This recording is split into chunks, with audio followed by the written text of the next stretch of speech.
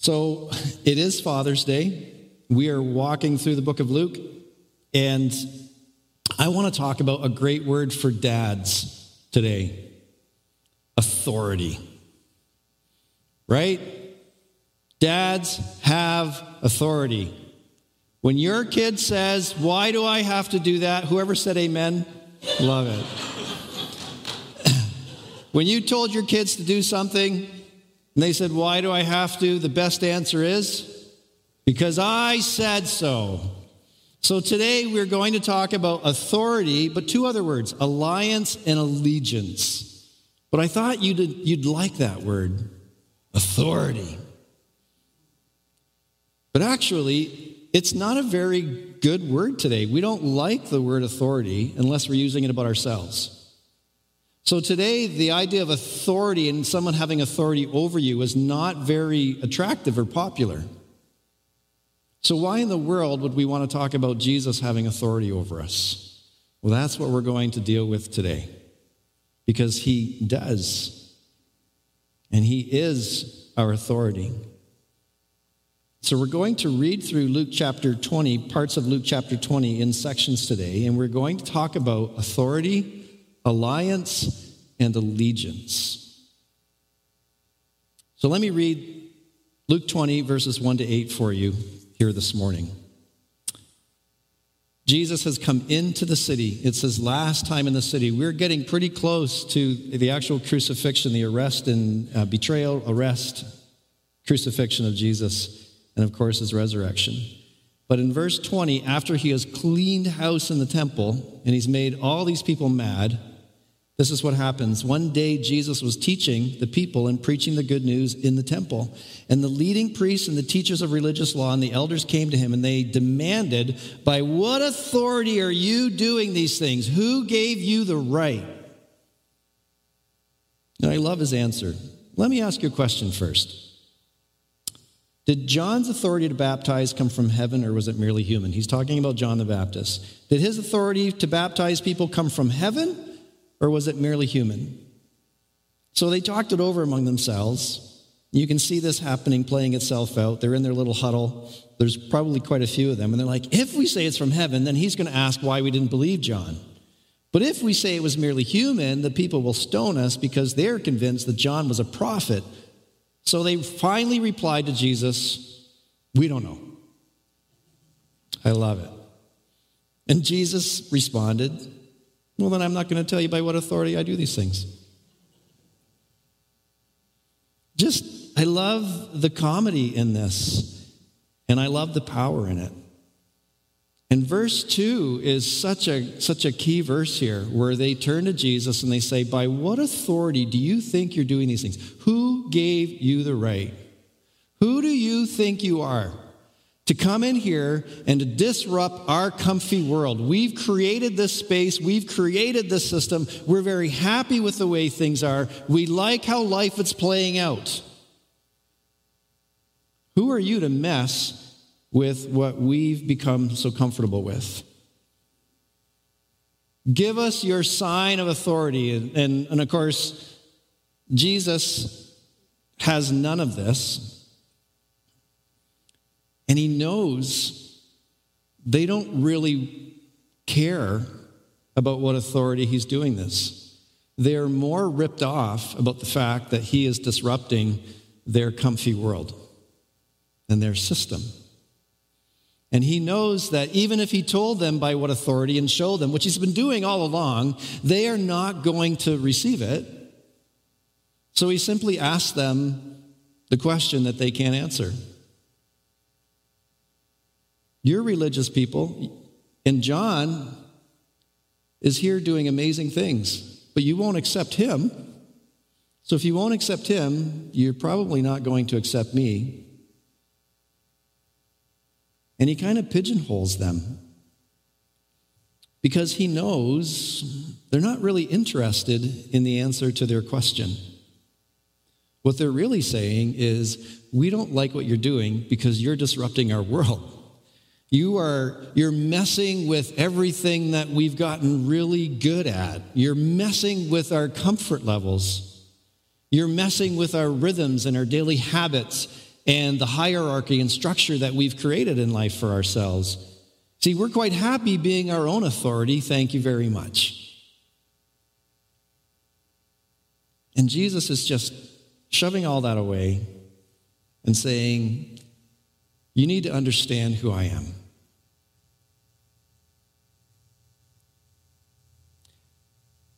I wonder if we still do this today with Jesus. Maybe in our secret lives, where we just find ourselves sometimes, maybe we're not saying it out loud in our prayer time because we would never pray that way to God, but we kind of secretly think, what are you doing? Messing with my world. I like the way things are. So who do you think you are to come in and try screwing things up? Buzz off. See, we like authority when it applies to ourselves, but the idea of having someone with authority come over us is a very difficult thing to comprehend. And the younger you are, the more difficulty you have with a meta-narrative and someone having authority over you. Because you are your own boss, you make your own life, you charge, and you can do whatever you want. And unfortunately, that is a message that doesn't work out well in reality. And I think what Jesus is inviting people to realize, these religious leaders, is that if you would only understand who I am, you would not be asking that question. See, I think the more you understand who Jesus is, the more comfortable you will be in receiving his authority in your life. And I don't just mean knowing about Jesus. Oh yeah, he's God, so he has to be over us. That's not what I'm talking about. There are lots of people who have known about God in this universe and throughout history that have no interest in God actually telling them what to do with their lives. But the more you know who Jesus is, the more willing you are to open yourself up to him and saying, okay, I'll trust you. Let's walk a little bit here. That's a very hard thing to do. Even for those of us who have been walking with Jesus most of our lives, the idea of still trusting him further in and further up into his life is a decision that we must make every single day.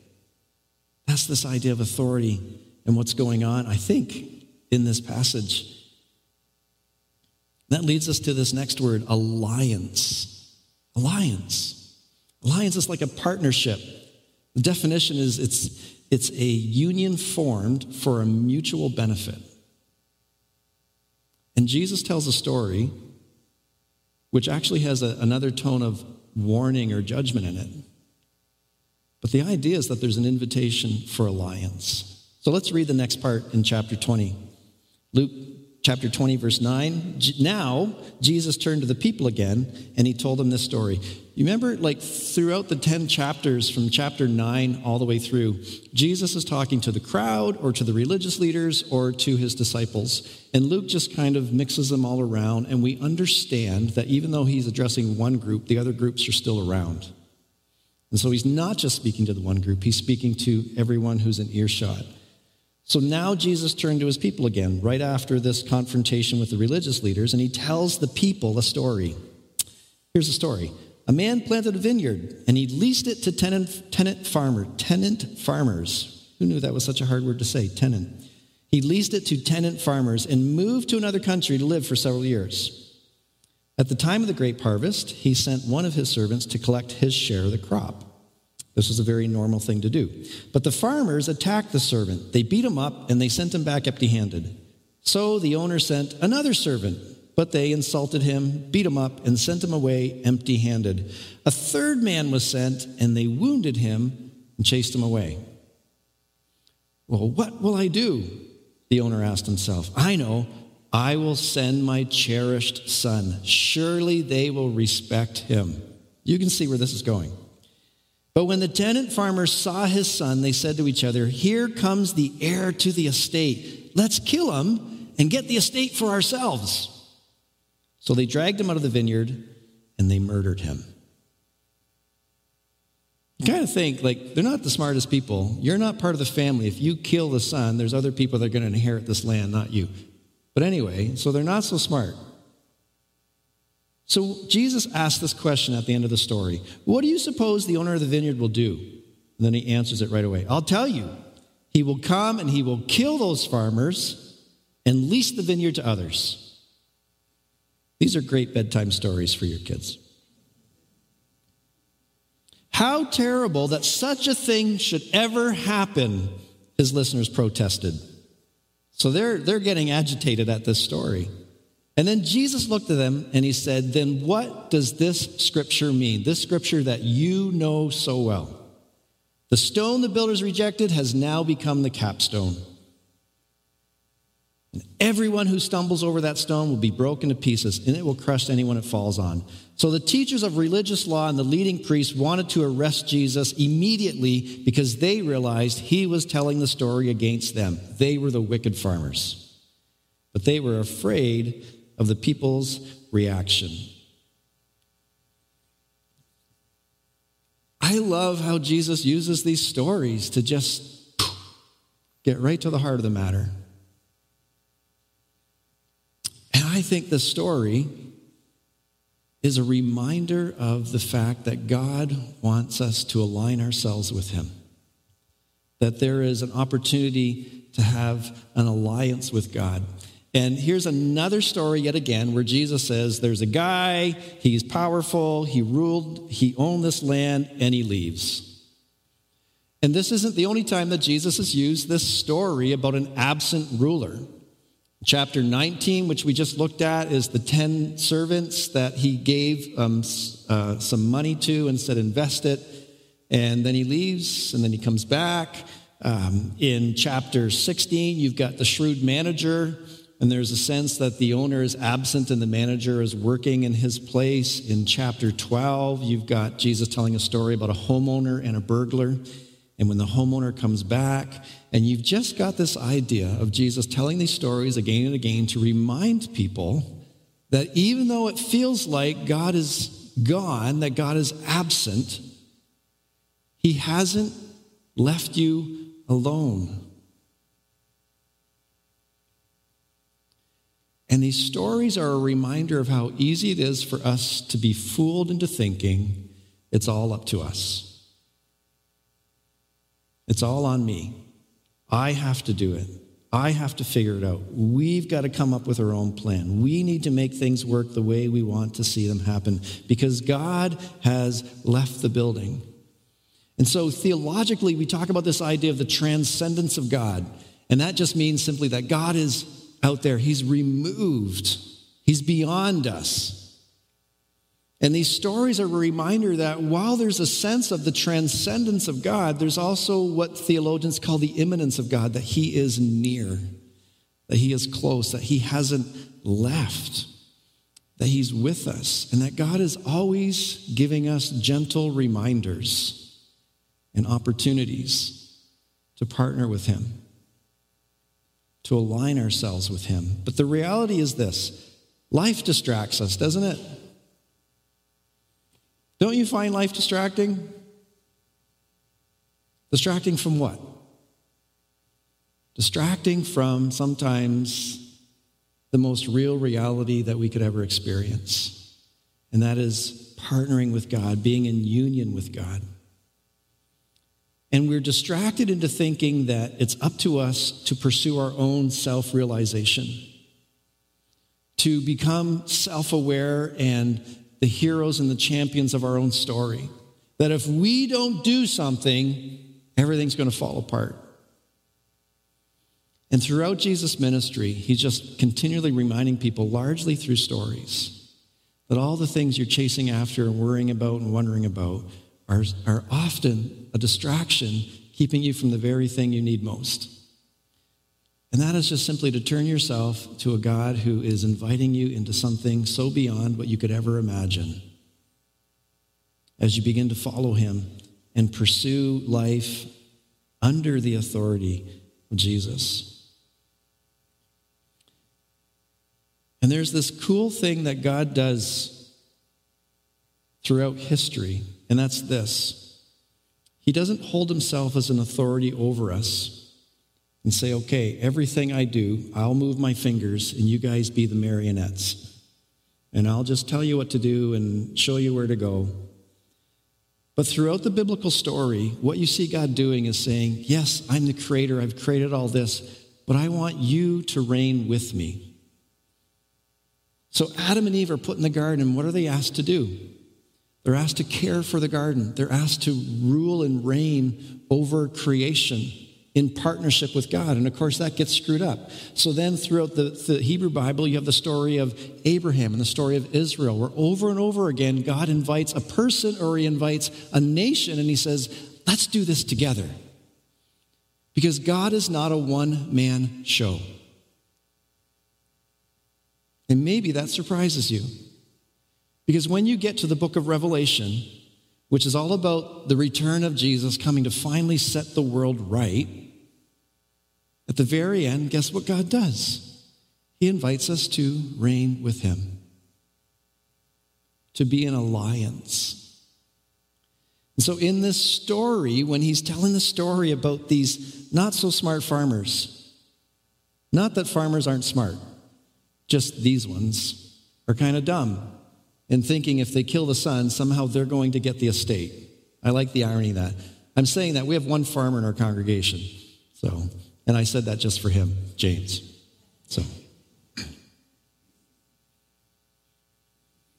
Verse 15 and 16, Jesus tells a story. They kill the son, and you see how the story's playing out. The tenant farmers, God sends his messengers to say, hey, it's time to reap the harvest. That's the prophets. And they just continually ignore the prophets. This is the biblical story being played out in short form in Jesus' own little story. And then he says, I'll send my son. It's a reference to himself. And then he says this in verse 15 and 16. What do you suppose the owner of the vineyard will do to those farmers? I'll tell you. He will kill them. And then he will lease the vineyard to others. Now, you might get caught up in the fact that, Jesus is telling a story about the owner killing the farmers. And you think, oh, that's so violent. We talked about some of that last week. You remember, Jesus is telling a story in a cultural setting that makes sense to everybody. Jesus is not endorsing violence. But I don't want you to get caught up in the fact that the farmers are going to get killed by the ruler, because if you do, you'll miss the last part of that verse. He will lease the vineyard to others. He will lease the vineyard to others. God is not a one-man show. If they won't partner with him, he will find others who will. If the religious leaders won't work with Jesus, God is going to find others who will. If we won't partner with God, he will find others who will. He always does. There's an invitation for us to understand who Jesus is and be comfortable with his authority over us, but also for us to partner with him because God is wanting us to work with him in this world. And then there's one more example here, or another example that Luke's giving us that moves from authority to alliance, but now we're talking about allegiance. And it's this incident about who do we pay taxes to? And thus the coins. So let's look at verse 20. These are the religious leaders that are getting really ticked off. And now, watching for their opportunity, they sent spies pretending to be honest men. And they tried to get Jesus to say something that could be reported to the Roman governor so he could arrest Jesus. Teacher, they said, we know that you speak and teach what is right, and you're not influenced by what others think. You teach the way of God truthfully. Now tell us, is it right to pay taxes to Caesar or not?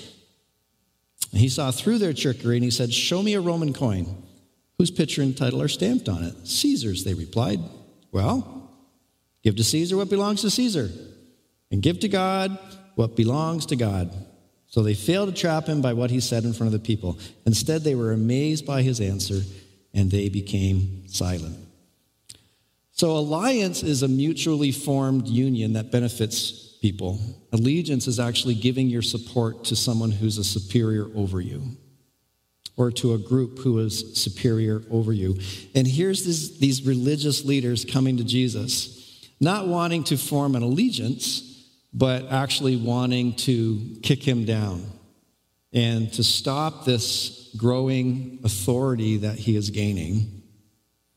Certainly they don't want to partner with him, and they're certainly not going to give themselves to him. So they think, okay, let's trap him. And these are the people who come across as being very pious. These are the people who are shiny plastic people. They do everything right on the outside. And if you looked at them, you'd think, oh, what lovely people. And they want you to think that. You need to be just like me. You ever met someone like that? If you haven't, maybe it's you.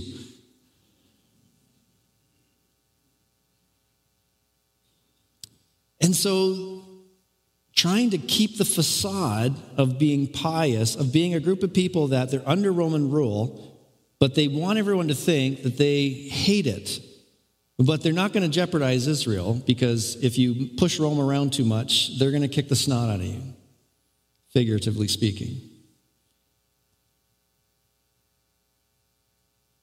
And so they asked Jesus this question: who do we give taxes to? It's just so great that 2,000 years later, we still hate taxes. And so Jesus answers them. He says, hey, do you have a Roman coin? Whose image and title are stamped on that?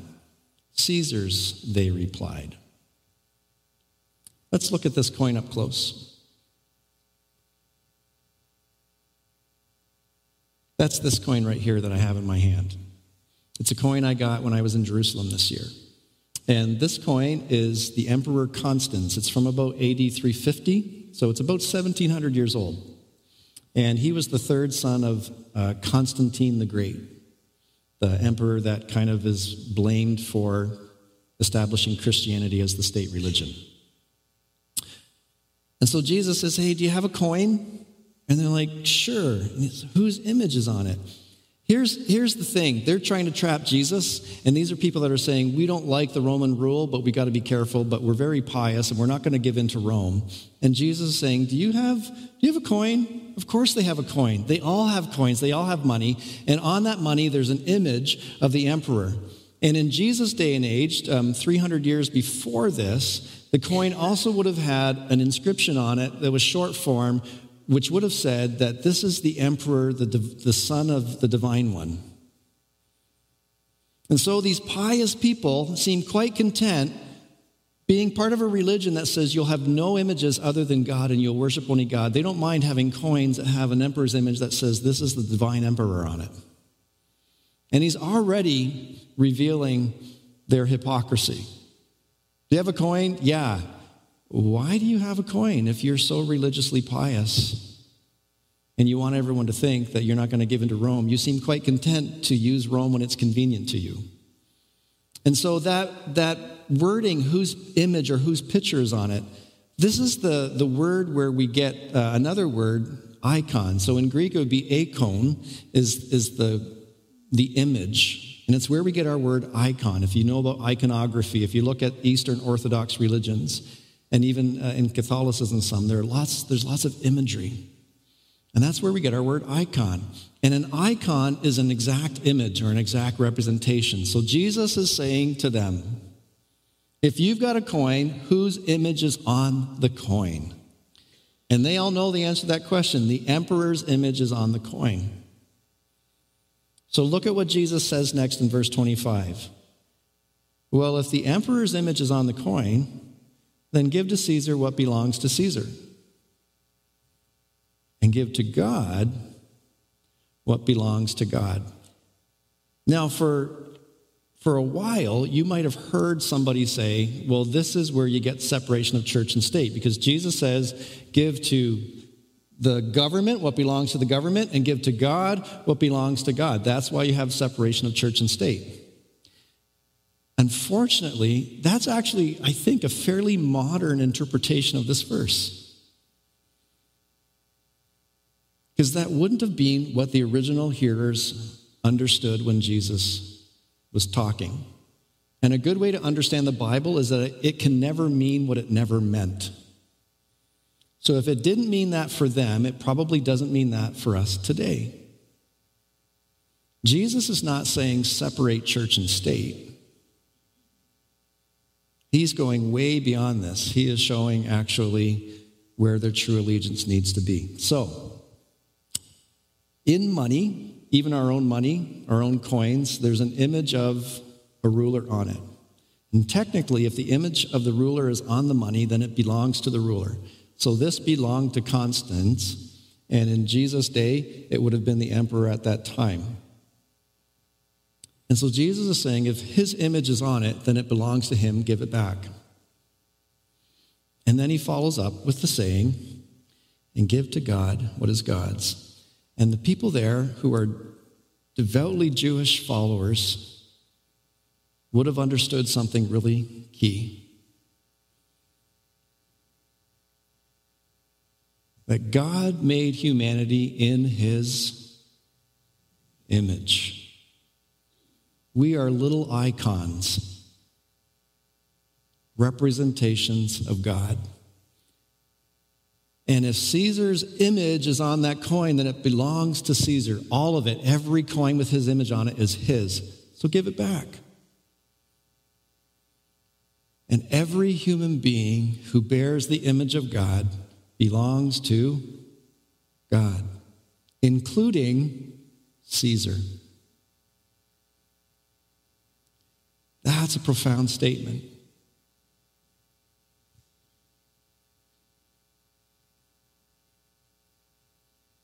If everything already belongs to God, including you, then why not give yourself fully to him?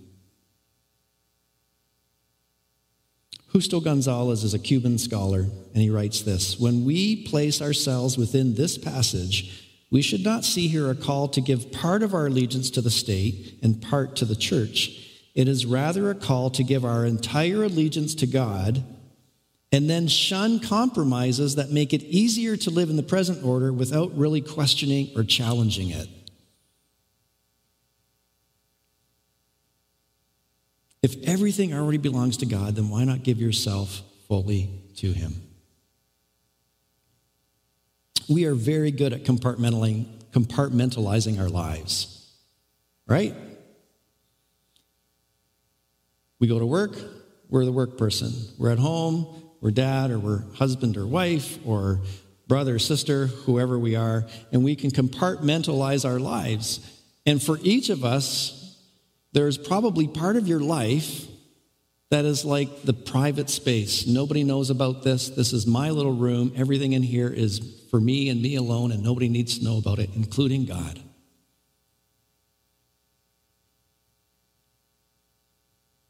And we fool ourselves into thinking that we've kept him out of that.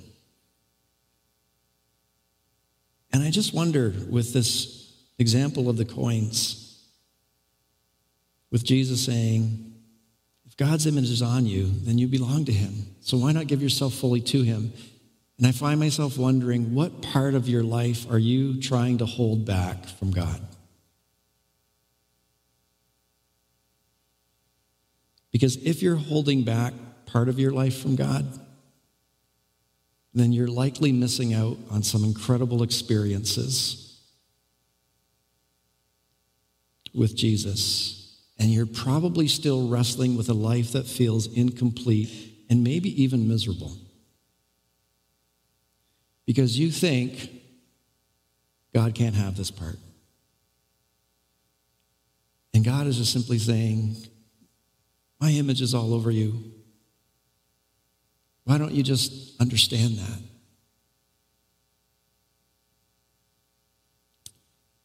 And accept that. So I want to ask you to do one thing for me today. It's really easy. Just ask yourself this question. What part of my life have I been keeping from God? It's easy. What part of my life have I been keeping from God?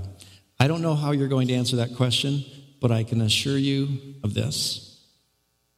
When you partner with Jesus, you're right where you need to be.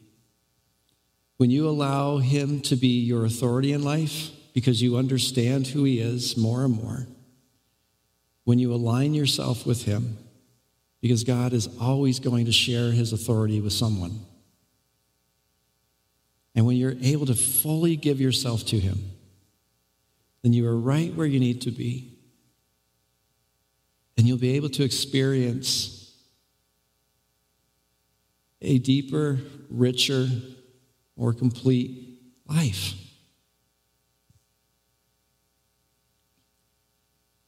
For you and those who need you.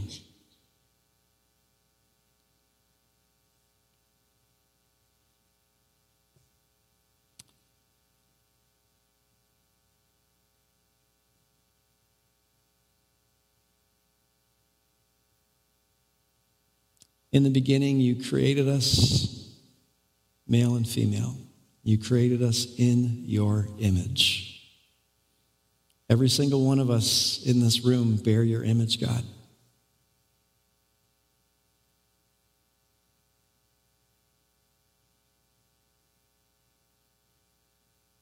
We belong to you. In your mercy and grace, allow us the courage to move towards that reality more and more. Amen.